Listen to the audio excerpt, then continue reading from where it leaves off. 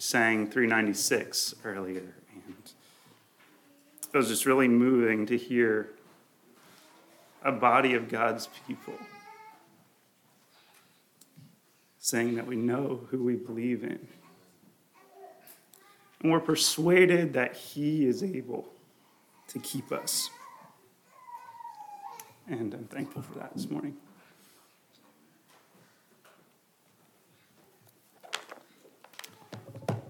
The third verse of that song talks about the Holy Spirit and not understanding how he always moves in our lives and how he convinces us of sin and how he reveals Jesus through his word. But I'm thankful for the Holy Spirit and that he's here with us this morning. And I'd like to talk about the Holy Spirit this morning. Yesterday we were here, many of us working on cleaning up what we consider destruction from the wind.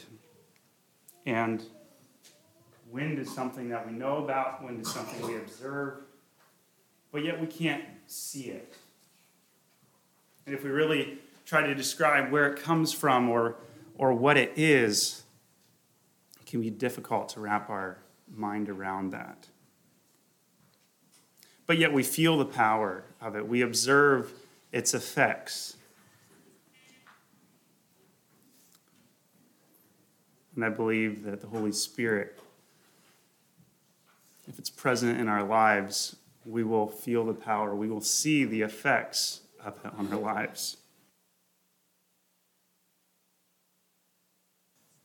Our church covenant says this about the Holy Spirit, the article on the Holy Spirit. We believe in the deity and personality of the Holy Spirit, that he convinces the world of sin, righteousness, and of judgment, that he indwells and comforts the believer, guides him into all truth, empowers for service, and enables him to live a life of righteousness.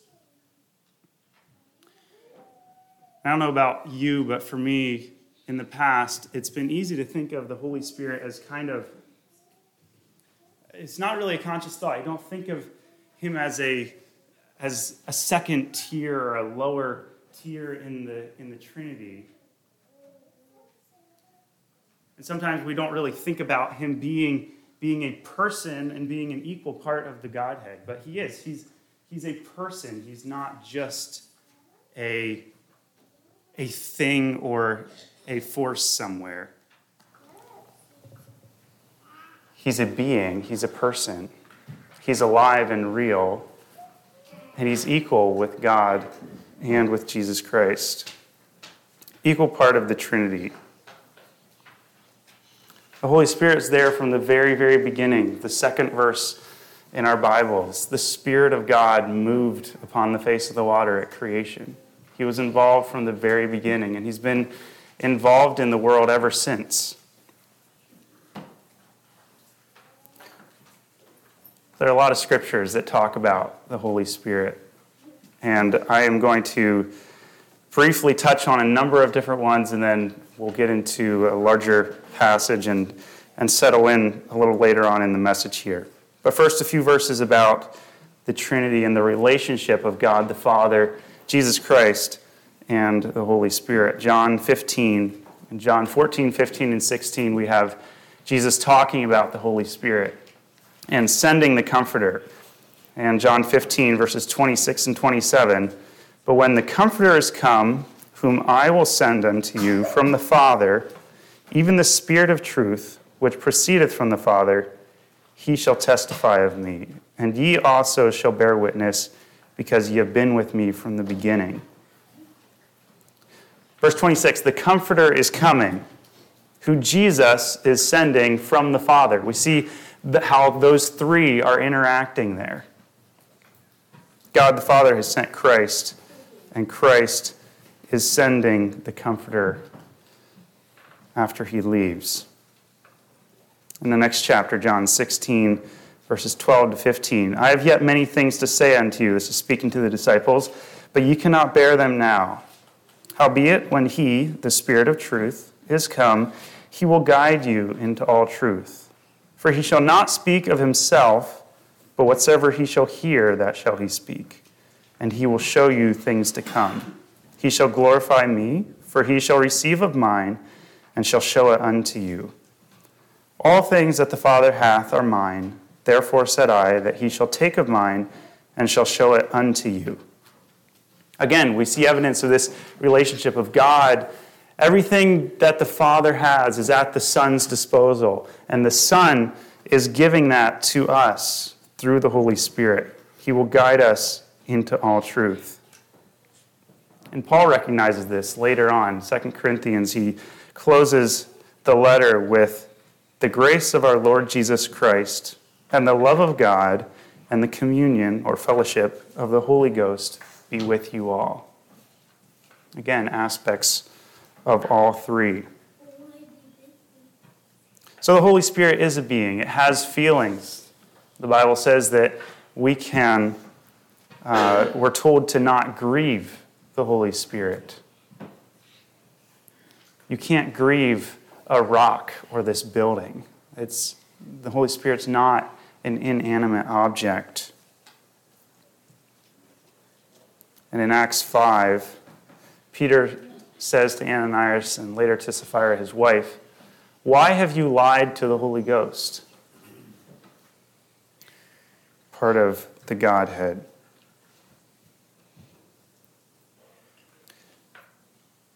In the Old Testament, we don't have the Holy Spirit indwelling every believer in the same way as we have today. But the Holy Spirit was still very much present at times and did dwell in different individuals.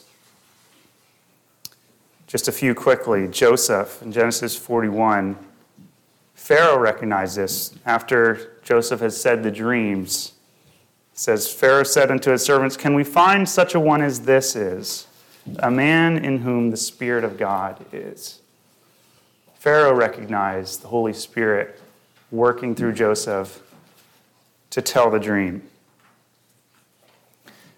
Bezaleel is a name we don't hear much, but he was the one who was head over the construction of the tabernacle.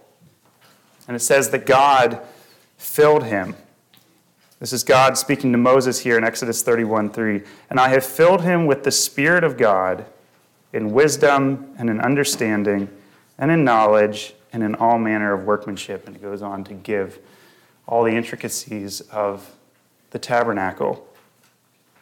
How else would have he known how to create the tabernacle? As presumably a normal slave in Egypt, how did these people become acquainted with all these fine ways of metalworking and dyeing wool and all of that? Perhaps they learned all of that, but I think God's Spirit was directing through Bezaleel here in the construction of that.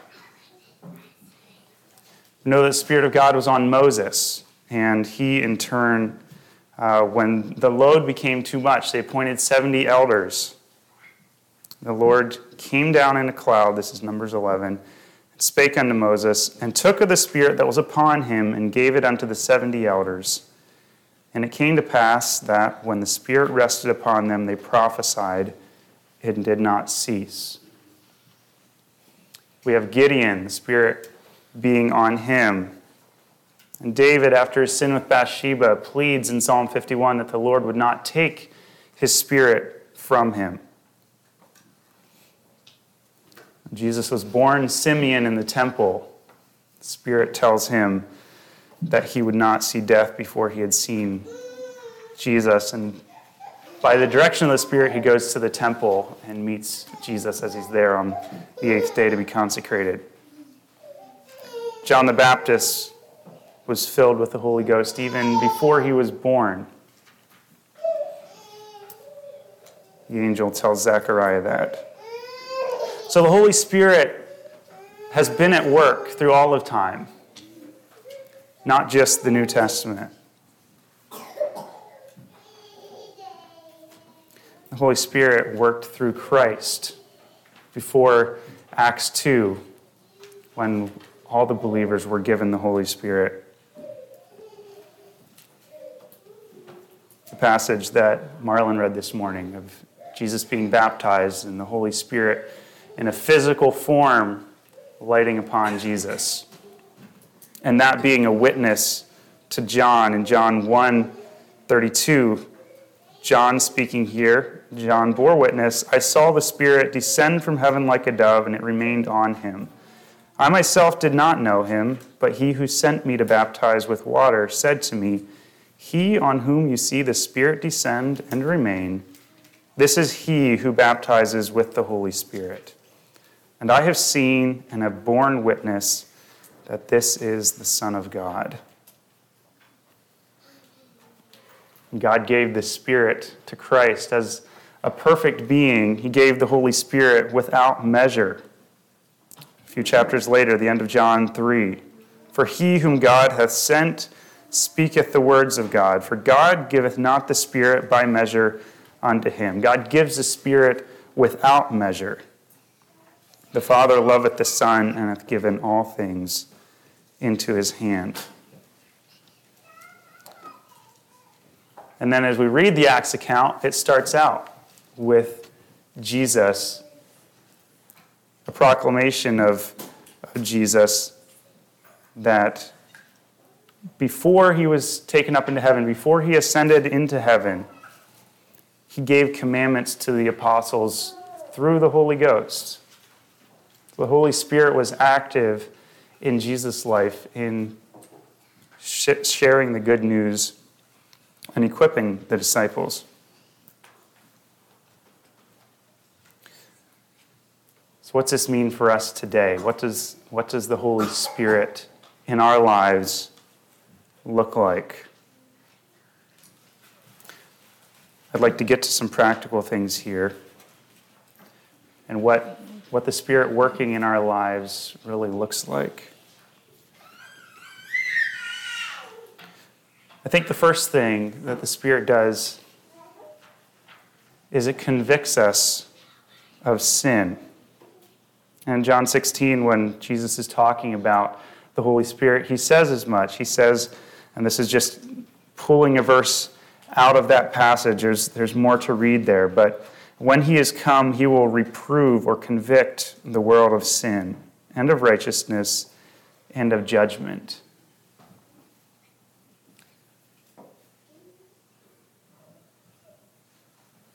Titus talks about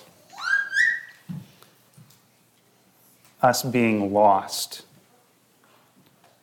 Titus 3, verses 3 to 7. For we ourselves also were sometimes foolish, disobedient, deceived, serving divers lusts and pleasures, living in malice and envy, hateful and hating one another.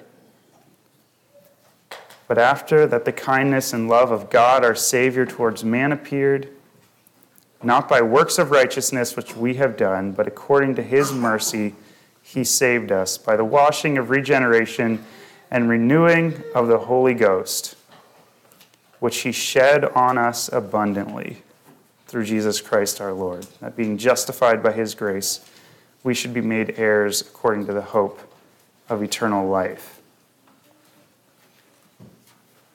The Holy Spirit is part of the salvation process of calling us to Christ and redeeming us to himself.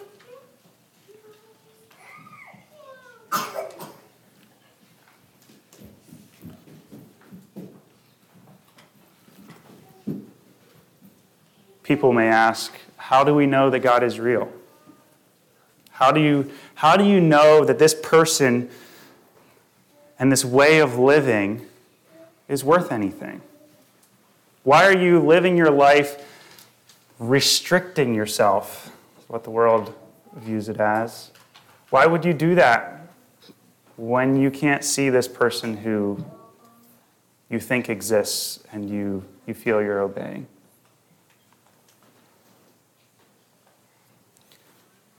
And sometimes we maybe don't have all the words to explain that exactly.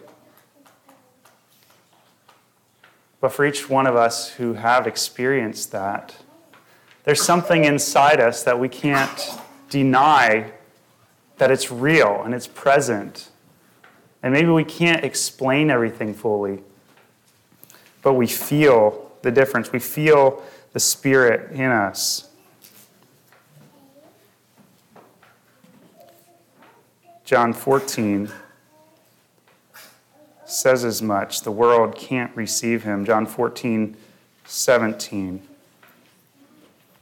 I'll read verses 15 through 17. If you love me, keep my commandments, and I will pray the Father, and he shall give you another comforter, that he may abide with you forever, even the Spirit of truth, whom the world cannot receive, because it seeth him not, neither knoweth him. But ye know him, for he dwelleth with you, and shall be in you. No man hath seen God at any time, 1 John 4 says.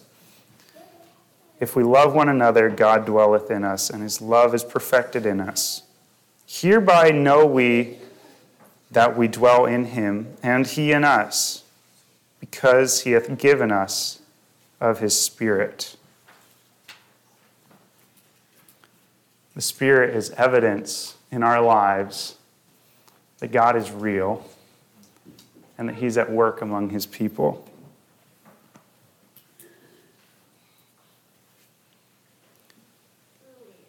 So if he's at work among his people, how does that manifest itself in our day-to-day lives? What does that look like for us? I'd like us to turn to Galatians 5.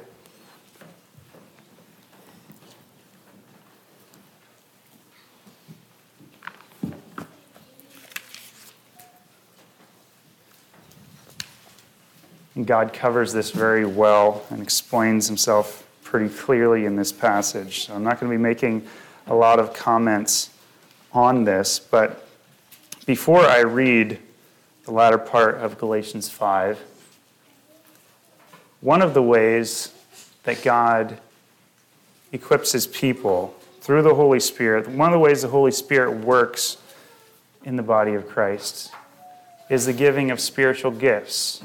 You can read about that in 1 Corinthians 12. And if we can proclaim that Jesus is Lord, the Bible says that's proof that we have the Holy Spirit in us. I'm going to read a few verses from 1 Corinthians 12 before we go to Galatians 5. Wherefore I give you to understand that no man speaking by the Spirit of God calleth Jesus accursed, and that no man can say that Jesus is the Lord, but by the Holy Ghost. Now there are diversities of gifts, but the same Spirit. And there are diversities of administrations, but the same Lord. And there are diversities of operations, but it is the same God which worketh all in all. But the manifestation of the Spirit is given to every man to profit withal. For to one is given by the Spirit the word of wisdom, to another word of knowledge. And it goes on and lists all these gifts that are in the body in different people in differing measure. Faith, gift of healing, working of miracles, prophecy, interpretation of tongues, discerning of spirits. But all of these are the outworking of the Spirit, verse 11 says. But all these worketh that one and the selfsame Spirit, dividing to every man severally as he will. It's all one Spirit that has given each of you here gifts and areas of strength to contribute to the body and the health here. And just because your strength differs from mine doesn't mean any of us is less or more than any other. God has you here for a purpose. And we're called to be faithful in allowing the Holy Spirit to work through us in the gifts he's given to us. For by one Spirit are we all baptized into one body, whether we be Jews or Gentiles, whether we be bond or free, and have been all made to drink into one Spirit. Let's go to Galatians 5 now. And the writer here is taking the Galatians to task a bit in the preceding chapters for wanting to go back to this law of death, this rigid law. And the writer is pleading for the people to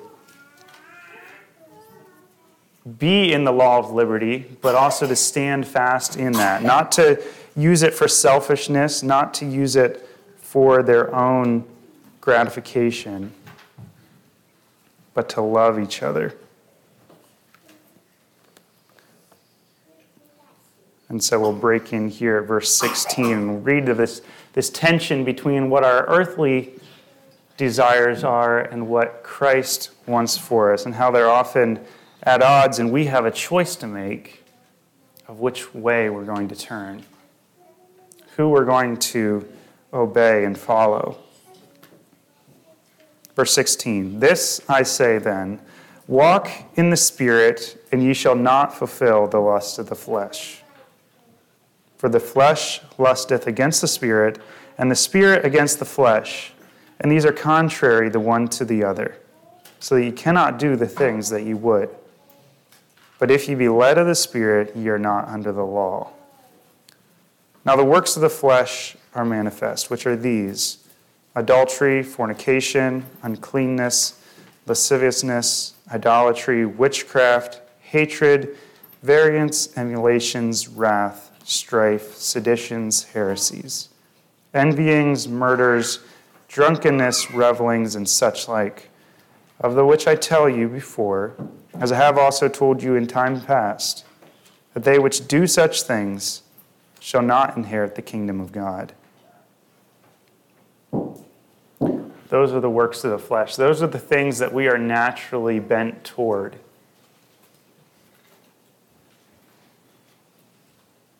And those are the things that will keep us out of heaven, keep us from inheriting the kingdom of God.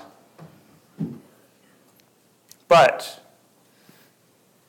if we have accepted the Spirit's call on our lives, if our conscience has been awakened and we have received the gift that God has given to us of salvation and the promise of eternal life, this is what it's going to look like.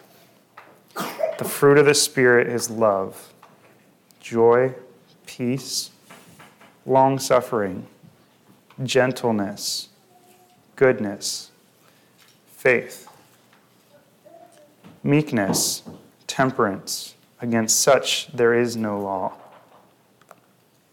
This is not the law of the flesh. This is not the dead law. They do have a position of liberty here. There's no law against doing these things. There's no limit on how much of these things one can or should do.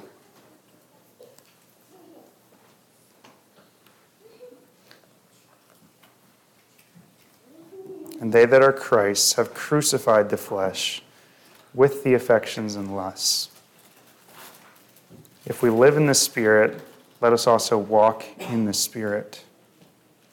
Let us not be desirous of vainglory, provoking one another, envying one another.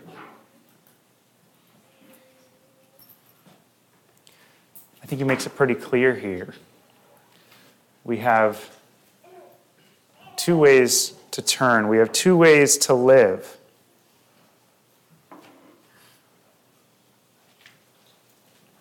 If we walk in the Spirit, we will not fulfill the lusts of the flesh, he says. And that's a promise that at different times in my life I've come back to and said, God, you have promised that if I walk with you, you will keep me from falling. You will keep me from sinning.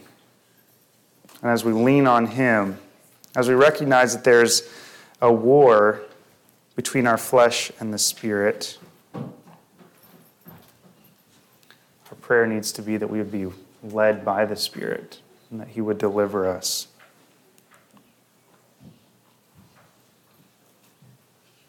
So as we look at this list, what sticks out to you in your own life? Are we fulfilling works of the flesh?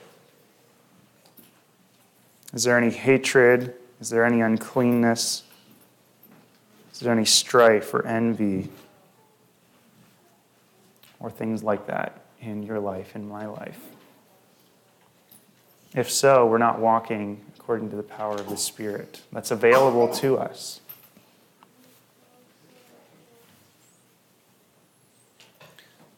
But it's a beautiful thing when the fruit of the Spirit is evident in our lives.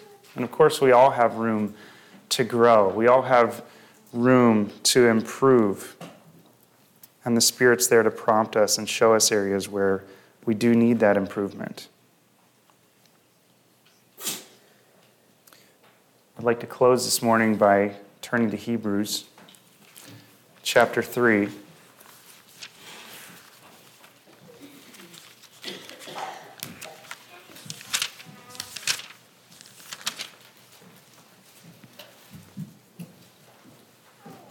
I'm going to read verse 7 through the end of the chapter.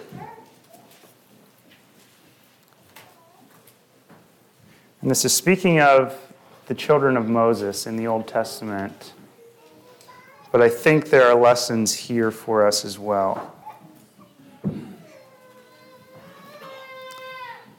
And verses 7 through 11 are the Holy Spirit's words. The Holy Spirit speaking. Verse 7, "Wherefore, as the Holy Ghost saith, today, if you will hear his voice, harden not your hearts, as in the provocation, in the day of temptation in the wilderness, when your fathers tempted me, proved me, and saw my works 40 years. Wherefore I was grieved with that generation and said, they do always err in their heart, and they have not known my ways. So I swear in my wrath, they shall not enter into my rest." And here are words for us today. "Take heed, brethren, lest there be in any of you an evil heart of unbelief in departing from the living God. But exhort one another daily, while it is called today, lest any of you be hardened through the deceitfulness of sin. For we are made partakers of Christ, if we hold the beginning of our confidence steadfast unto the end. While it is said, today, if you will hear his voice, harden not your hearts, as in the provocation. For some, when they had heard, did provoke. Howbeit, not all that came out of Egypt by Moses. But with whom was he grieved 40 years? Was it not with them that had sinned, whose carcasses fell in the wilderness? And to whom sware he that they should not enter into his rest, but to them that believed not? So we see that they could not enter in because of unbelief."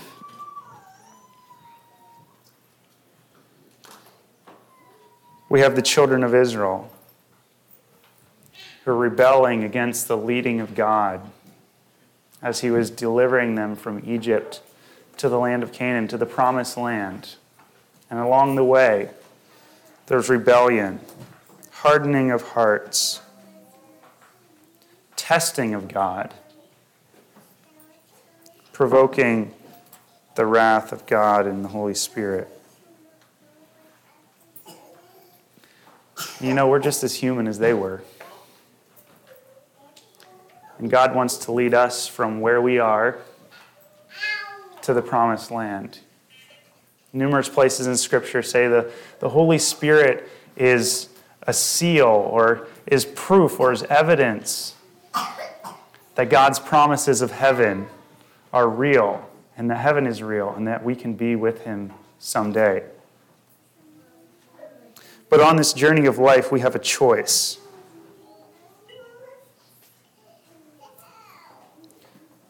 We have a choice to follow Christ, or we have a choice to go our own way and to harden our hearts. We can wander in the wilderness of sin, or we can choose to follow, to allow him to seal our hearts with the promise of eternal life as we obey him.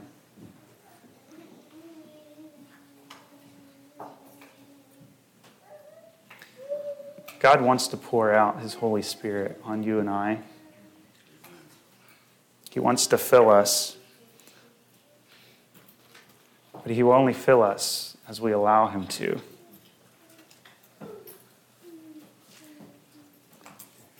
Jesus in John 7 says, in the last day, that great day of the feast, Jesus stood and cried, saying, if any man thirst, let him come unto me and drink. He that believeth on me, as the scripture hath said, out of his belly shall flow rivers of living water. But this spake he of the Spirit, which they that believe on him should receive. God wants there to be rivers of living water flowing out of us. He wants his Spirit working through us in mighty ways. The invitation is open to all of us to experience that, to come and drink of eternal life. I think it's beautiful that the scriptures that God gave us, which are the sword of the Spirit, the Word of God, it's part of reading Scripture. This Bible that we have is part of the Spirit's working. It's a sword of the Spirit. And I think it's beautiful that Scripture opens and closes with the Spirit. We have him involved in creation. We see evidence of him working through the Old Testament and in the New in powerful ways. And Revelation 22:17 says, and the Spirit and the bride say, come. And let him that heareth say, come. And let him that is athirst come. And whosoever will, let him take the water of life freely. So how's the Spirit working in you and I this morning? If we haven't accepted his reign in our lives, it's still today. We still have that opportunity. If we have accepted that and we're seeking to follow Christ, we have an obligation to exhort each other, to build up the body with the ways that God has gifted us, and to heed his Spirit and allow him to work more fully in our lives. And someday, we can live with him eternally and drink of that water and be around the throne. Let's pray.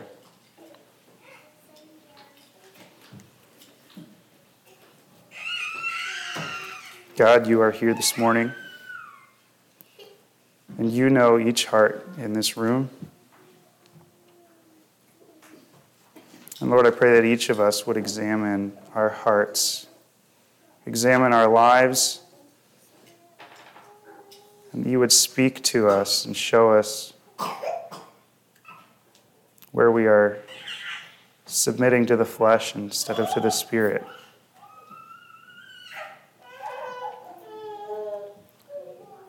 And if we are clear before you, I pray that you would show us areas where we could improve and draw closer to you and show more fruit and more evidence of you living in our lives.